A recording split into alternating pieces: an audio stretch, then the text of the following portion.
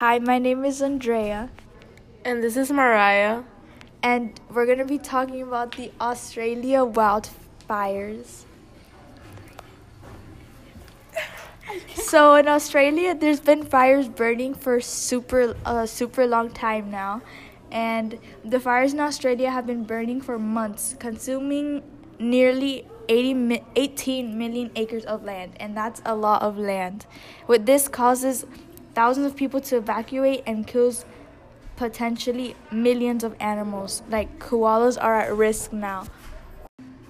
Climate change only worsens the conditions for fires, and the drought and hot weather only make it worse and make the fires more intense, which causes for longer fire seasons.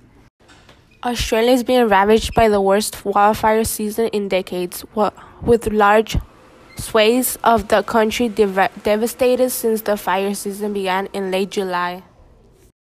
Now we're going to be interviewing Amanda about her thoughts on the wildfire.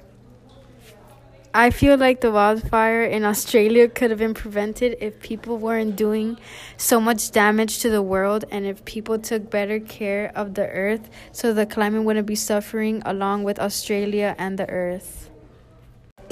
Now we will be interviewing Uni about her thoughts on the wildfires in Australia.